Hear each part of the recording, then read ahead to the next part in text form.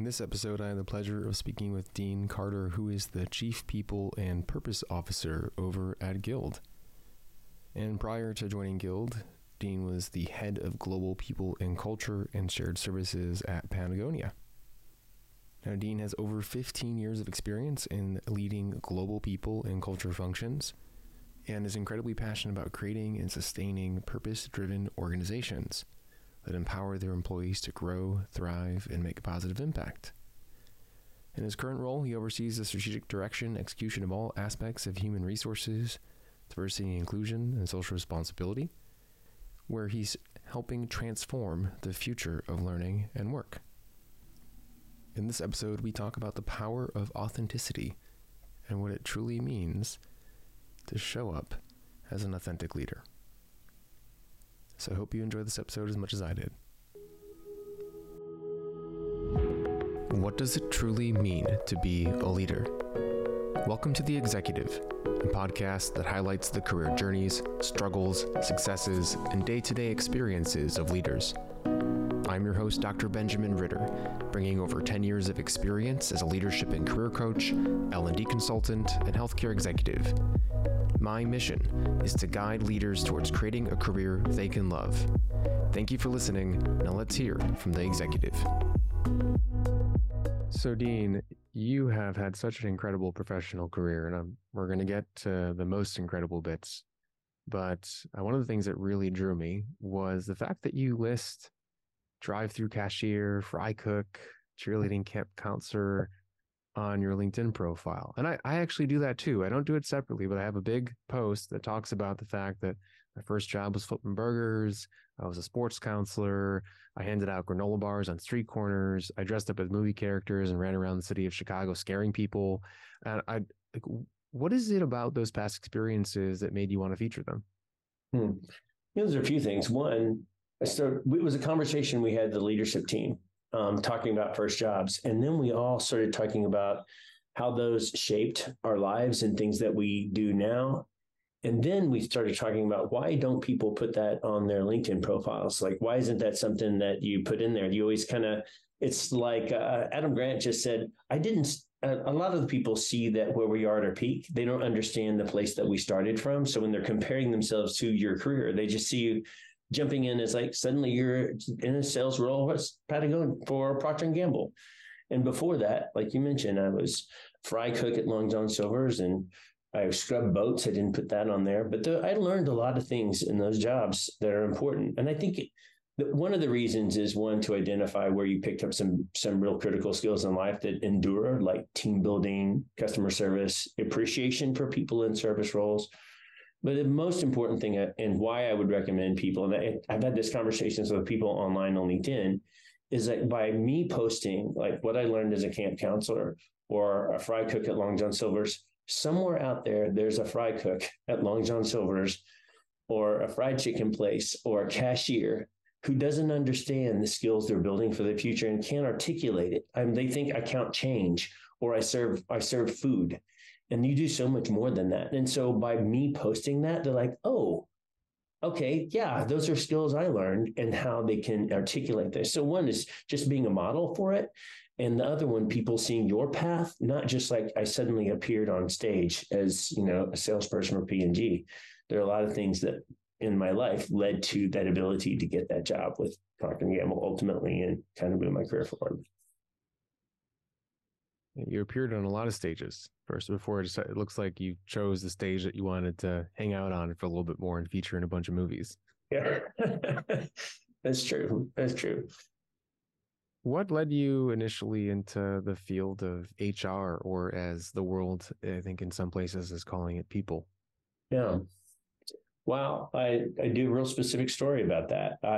Years ago, I was working for a company called Pearle Vision. You may know it. It's an eyeglass company. And I started as an assistant store manager in San Diego, and I kind of moved up through the training department and ultimately moved back to Dallas from San Diego. And I became a rising leader in training and ultimately was the head of training for the franchise division. Well, in Texas at the time, the sodomy laws were still in place. And, you could absolutely be fired for being gay. And so I wasn't necessarily out, but I wasn't necessarily in. And so someone started telling everyone, Dean's gay. He's a sodomist. And at that time, you really could be put in jail. People were put in jail all the time for if they found out that you were gay. So this was a not unusual occurrence and definitely could be fired. So I heard about this and I was like, what do I do? And so I went to the head of HR's office, Roy Wilson, and I said, Roy, you probably heard that from around the office that I'm gay. And that's true. And that is the truth. And I can't change it. And so if that's not okay, I'm going to need to work somewhere else and try to find a place that's okay with that. And he said, Dean, my God, I'm so sorry. You're totally okay here. You're doing great. I'm sorry that happened. And I just want to let you know everything's okay. And so that was the day I decided I'm going to be a head of HR and I'm going to do that for someone else. That was the moment. And I'm like, okay, that's a job I want. Those pivotal moments in your life that just say, okay, this is impactful for me. It sounds like there was a purpose there. And I just need to call this out for the audience. That was like 20 some odd years ago that was still happening. And there are places in the world now that that's still happening and that's not okay. Yeah. Not it's incredible. Yeah. It's incredible that we have individuals in the HR function, the people function, that can change the game for organizations to create safer places for people to work in. And honestly, any executive has that power. Any employee has that power to create a safer place for individuals to work in. So thank you for sharing that.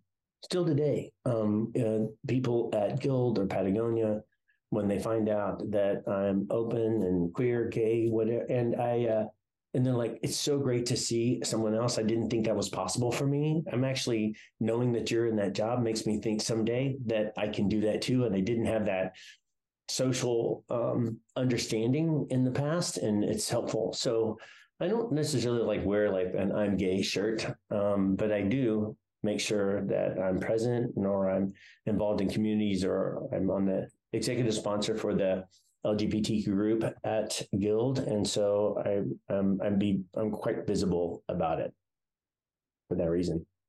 Speak to me a little bit about how transparency and authenticity does matter in the workplace. Because some people might say, it's work.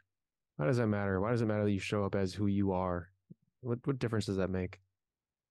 Well, I can tell you, I get a lot of feedback from people about talking about at times when I'm authentic and transparent, how they really have a lot more respect for leaders who are authentic and transparent.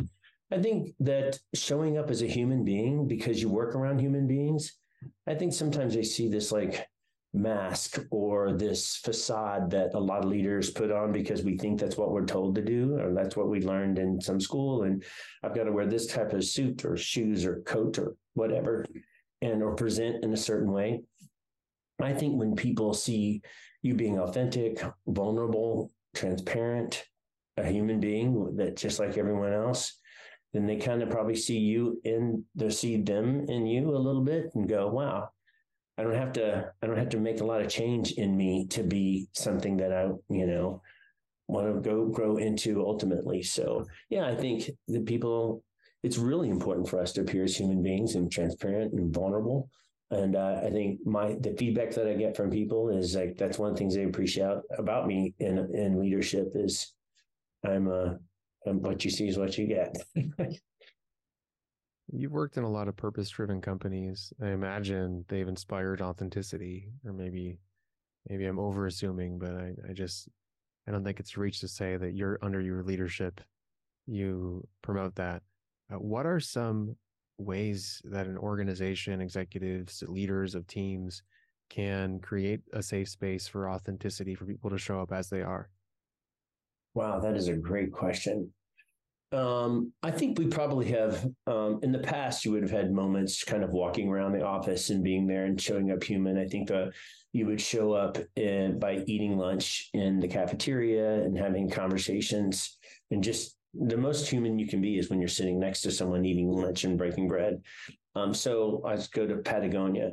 I always ate lunch in the cafeteria, or I ate lunch somewhere around a person that I had never met before.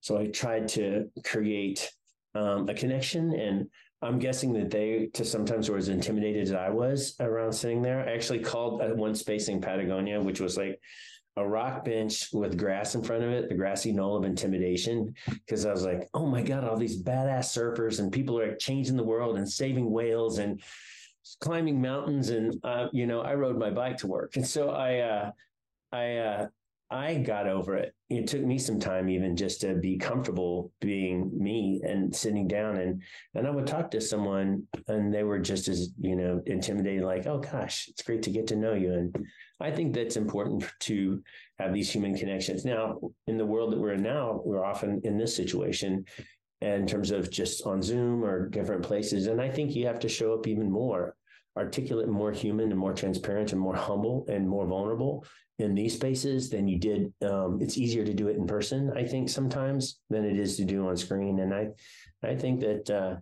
we have to show up vulnerable, human, or just to whatever your authentic human is, especially on Zoom.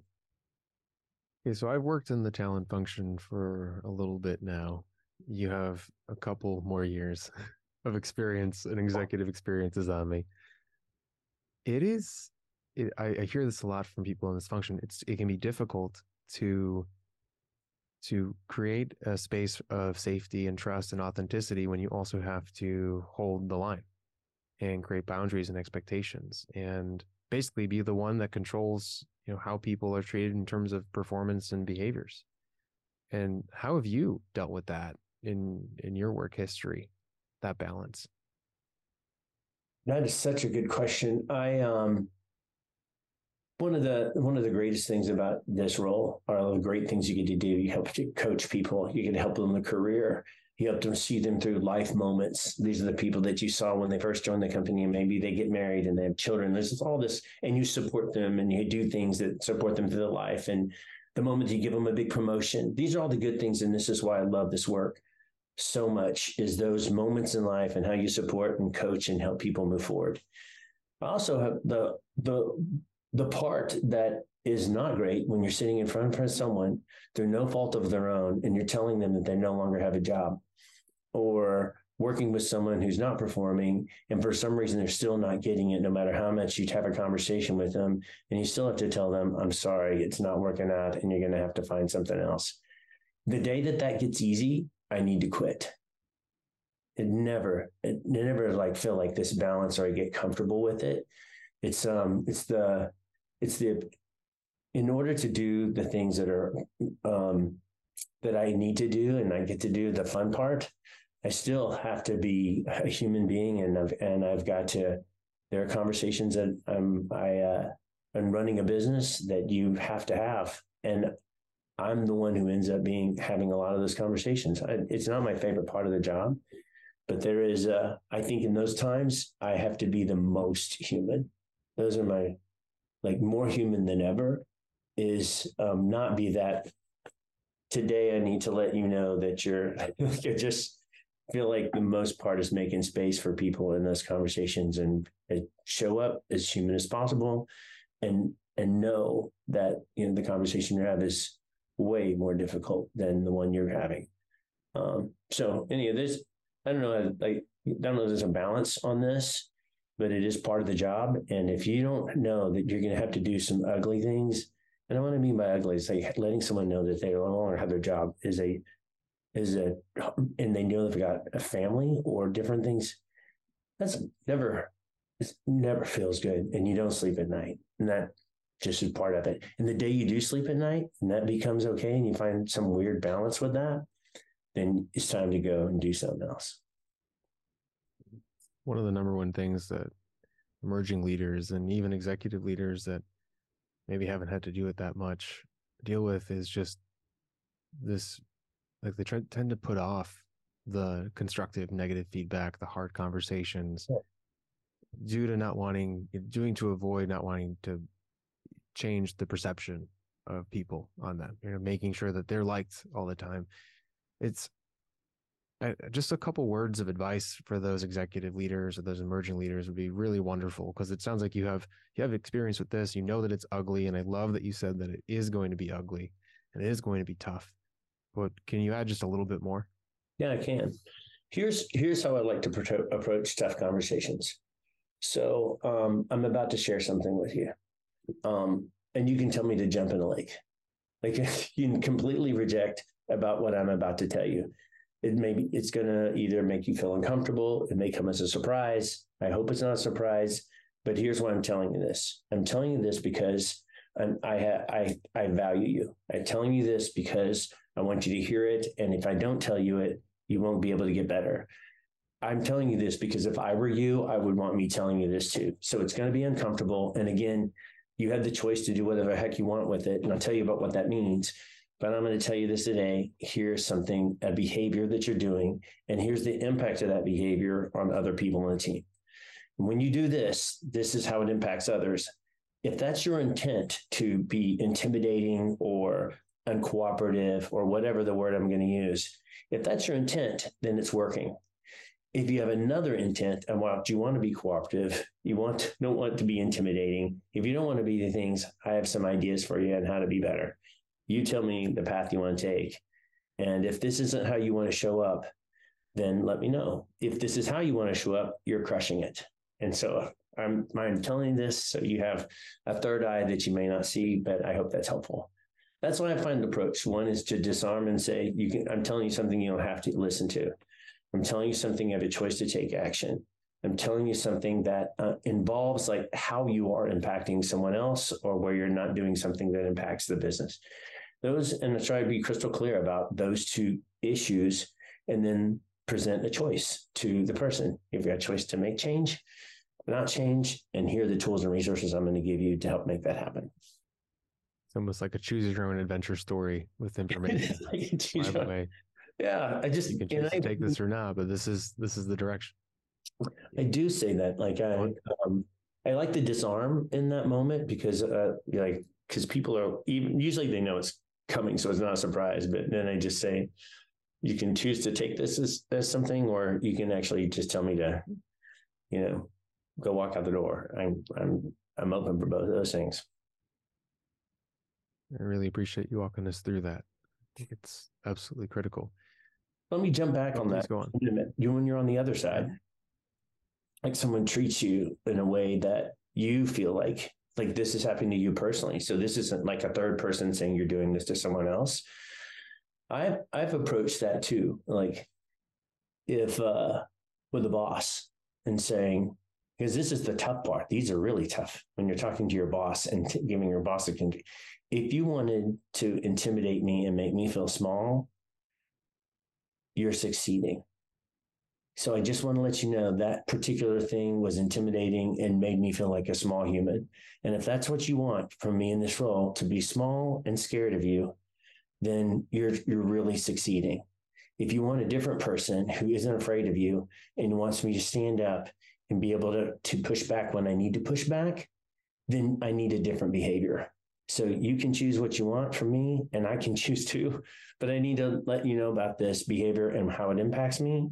And I don't know if that's your intent or if not, but either way, that's the impact. And I've found that phraseology makes it easier to address someone you report to in a safer way, because that's the most difficult part, is talking to a boss who controls your job, controls your pay, to talk to them about a difficult conversation. And I found that's really, really helpful context. I don't know if you know this, but here's how your behavior is impacting me.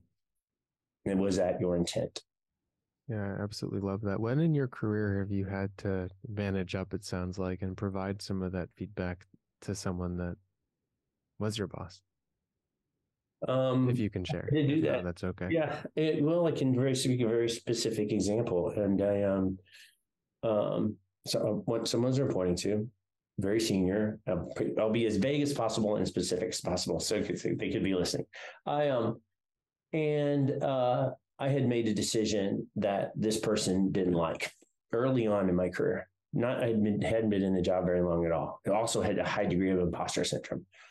So this very, very senior leader comes to my desk and wipes everything off my desk. And everyone in the cubes is like leaning over and proceeds to like yell and scream. And it's a very violent moment. And I am leaning back and I am just trying not to feel like he's waving his arms and yelling at me and then left and threw a few more things on the ground. And all my team came in and said, "Oh my God, what was that? What happened?" And I had to go up the next day, and that's the exact conversation I had. It was what I just shared with you. It was a moment I just said, "I need to let you know that was terrifying to me, and I think you picked me in this job because you want me to be a big and strong and confident person. But if you continue to do that, I will be so small, intimidated, and I won't be able to do the job I think you want me to do." That person never did that again and only supported me and was a big fan going forward. And I ended up working for them for another 8 years. Yeah, if you didn't have that conversation, I can't even imagine what the rest of your time with that person would have been like. Well, can you imagine it for someone else? Maybe they came from another desk and just did that. So I think when those things happen, creating the safest place that you can to do that, and I think is important because it's not just about you sometimes, it's about maybe how they're treating somewhere else. And I was in a position that were probably people lower than me in kind of reporting relationship that if I didn't do that, they would think it was okay. Is that like, oh my gosh, if Dean didn't say anything, then that makes it okay to do to me too. So. Some words that came to me during the beginning of our conversation was that you're a role model and you're always being watched, and not just the leader, but the person that's engaging with that leader. It's true. Every second. So I feel like you are an unbelievable, thoughtful, introspective, and reflective individual. And I'm just so curious, why do you work? What drives you? Well, I'll talk about why I do this work. And I have a belief, a fundamental life belief that leave things better than you find them, whatever that is. So if I get the opportunity to leave the human beings that I work for, the human beings, the companies that I work with, or the company or the function, if I leave it better than I found it, then that's what I'm doing. And that is why I come to work every single day. I love this profession and what it stands for. I see from the day I joined, I see massive opportunities for it to have a bigger impact and a more positive impact on human beings. So I've been, from day one, I'm like, this thing needs some disruption and change. And I've always been kind of a disruptor and change, not just for disruption and change sake, but just to be like a rebel in this situation. But I just see such an opportunity to make a huge difference. And so I just have every single role. I learn a little bit more and I lean in, learn a little more, lean in, and I take something from it. Here's an example what I love about work. And I didn't realize it at the time. Before I worked for Patagonia, I had two head of HR roles, one for Patagonia and one for Sears. So I'm going to go to Patagonia, very different situation. And what I learned at Patagonia was what purpose really is. And here's a concept. So Patagonia started talking about moving from making clothes to food to doing regenerative agriculture. And regenerative agriculture is a process where you have more healthy soil and you put more into soil than you take out. And as a result, the planet is healthier. You don't just stop climate change and reversing it. So that's the fundamental part. I was listening to that concept about how to treat the planet, put more into it than you take out. I was like, what if, as a result of working with a company, we put more people into their lives than we took out? And I'm like, holy smoke, the tool I've been given is the freaking engagement survey, which is how much discretionary effort are you willing to give? Not just how much you're going to give, like how much more of your life. And I'm going to measure that and do manipulative things to get more discretionary effort out of you. And then the annual performance review is like, how much did you perform? And then it's like a farmer raising corn and takes the corn and then slices into the end of it, because everyone knows what that feels like at the end of the year to have the annual performance review, like how much corn did you produce? So I began to think really differently about the agreement that we have at work and think about all the practices that I'm doing that are putting things into people's lives versus measuring the things I'm taking out. So that's just an example of why I do this work.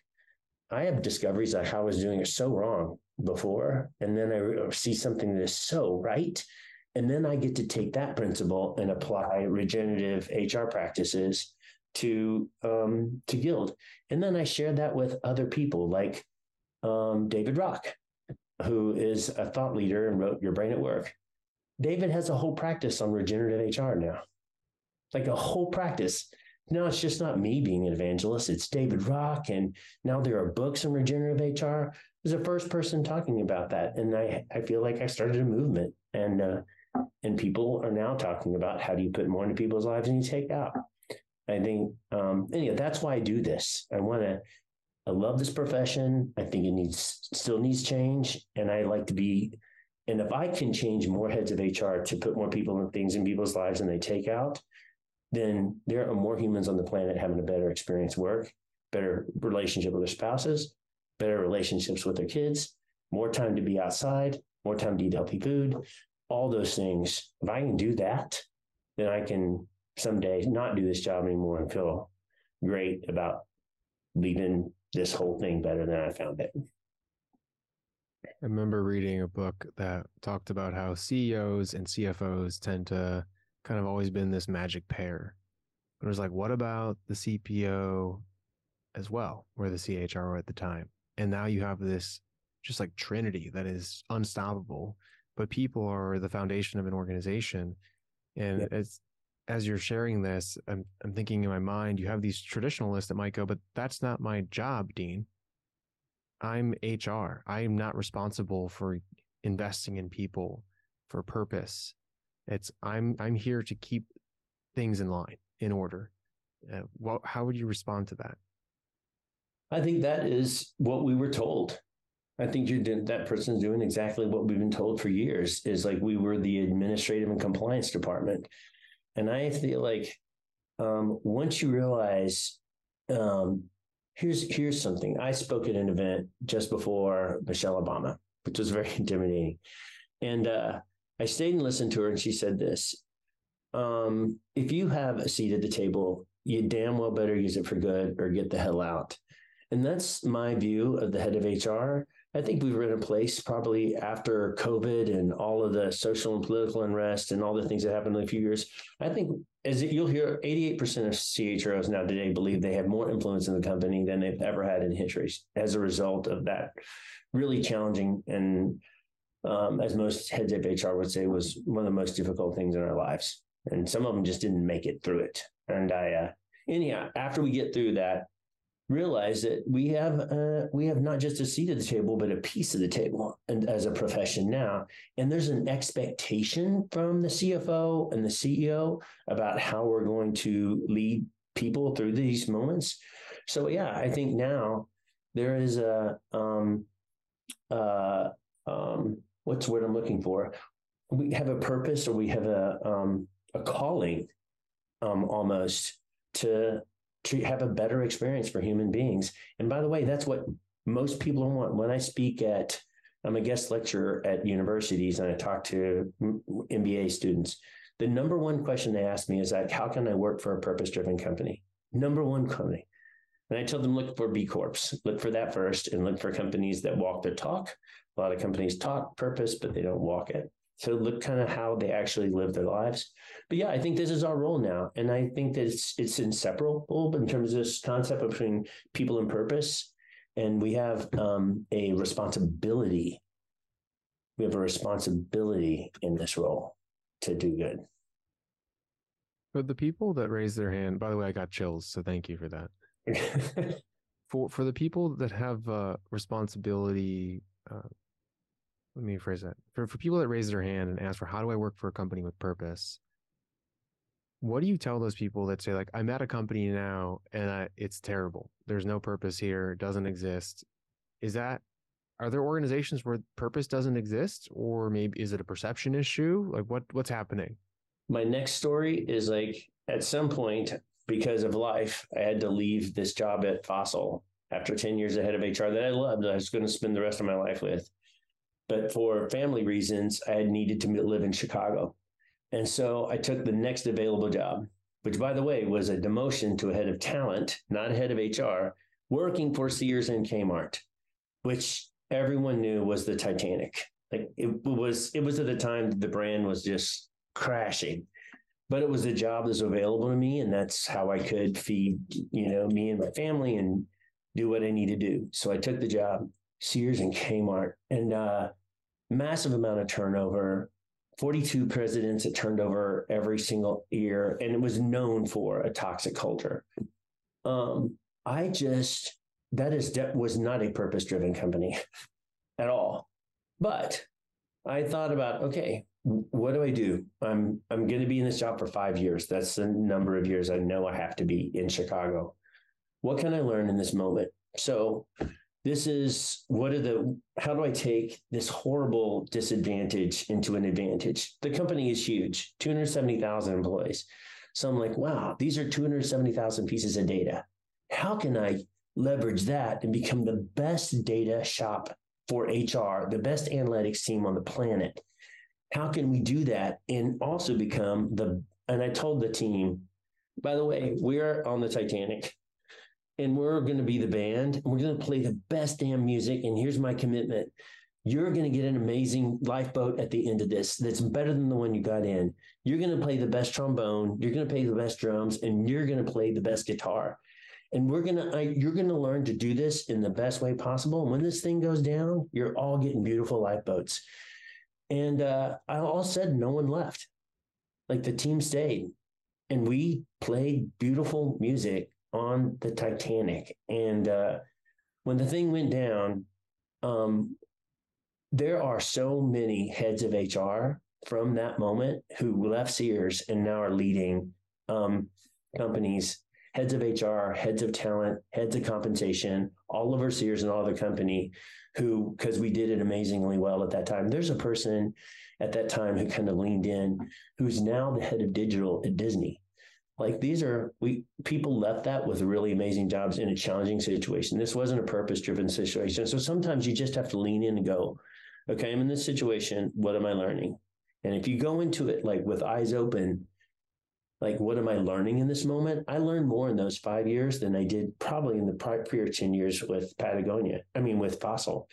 It was a huge learning moment for me. And it set off so many things that I could do better for Patagonia when I joined, and even for Guild that I'm here today. I still use lessons and relationships and things that I built in my time at Sears than that. So every opportunity is an opportunity to learn. Even if it's not purpose driven, sometimes it's not available and you got to do what you got to do. It sounds like you are an incredibly intentional and make the most of purpose-driven individual. We talked a lot about authenticity, and it sounds like that's part of your authentic self. But just to wrap up, you're now at Guild as the Chief People and Purpose Officer. How are you showing up authentically? Like when people talk about Dean, what are they saying?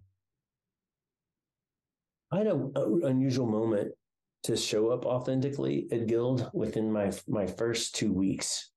And I went into it as a chief people officer, and then I went to the CEO and said, I think this is so aligned with my purpose and the job, my life purpose. Can I just be the chief people and purpose officer and just drive that? And she's like, heck yes. So she didn't even blink. So I changed my title to chief people and purpose officer. And then 2 weeks into it, the Marriage Equality Act is passed while I'm in a strategy meeting with my new leadership team. So I've known them for 4 hours. And so it's a very emotional moment for me. Like, finally, like, the law protects the marriage to my husband of 25 years. Finally, after all the work that we've done for 25 years, just the right to be married. And so it was an emotional moment for me. I'm getting emotional thinking about it. Like I think about 25 years of my life that I worked for that moment. And so I was talking to the team about kind of this moment. And then my chief of staff says, talk. And she turns on the screen and videos me for a video for the company. And she goes, talk about what's happening right now. I was like, I need to find the LGBTQ ERG right now. And she said, no, I want you to talk. And so I just shared my story and why it was important to me. And I was like puffy eyed and it just was genuine about how I felt in the moment and shared that. For some reason, that came off very authentic. And I got a lot of feedback, which is like, we have never seen an employee, a leader that is as raw and as human and vulnerable in that moment. And so we appreciate it. We want to see more human and more vulnerable in leaders, because we have vulnerable and moments like that all the time. And so to see a leader be that, although it was not in my intent, by the way, I stumbled into that, and because I didn't know any other way to present in the moment. But that's just an example. So what I do, I work really hard to show up transparent and humble, and things that are working and things that are not, and hopefully be an example of that. My goal, I mean, this is the first time. So Guild's work is to help people lift in their career, period. And typically hourly workers who feel like they don't have a chance. And so my belief is there is a lot of people in America who just feel like they're locked out. And so finally, like, I've sold Papasan chairs and washing machines and sustainably made jackets, and now I'm selling like opportunity in life. So that I get to walk up the stairs 2 steps at a time every day, and I'm around a bunch of other people who are doing the same. Man, that's like, I thought Patagonia was my ultimate job. How do you get better than that? And I found it. Thank you for being an example for other leaders and other people in the work world. The fact that you can be authentic and be you and share what's on your mind and feel safe and create a safe environment and be around and be the leader that is creating that safe environment is really powerful. I think it's time for leaders to just be human, and I think people are looking for it. I think in more time than ever, we see more humans on screen with babies in their background and dogs barking and real life stuff. So there's more opportunity to see human beings than ever. And I think, the more we show up as human beings, the more people have the opportunity to do that too.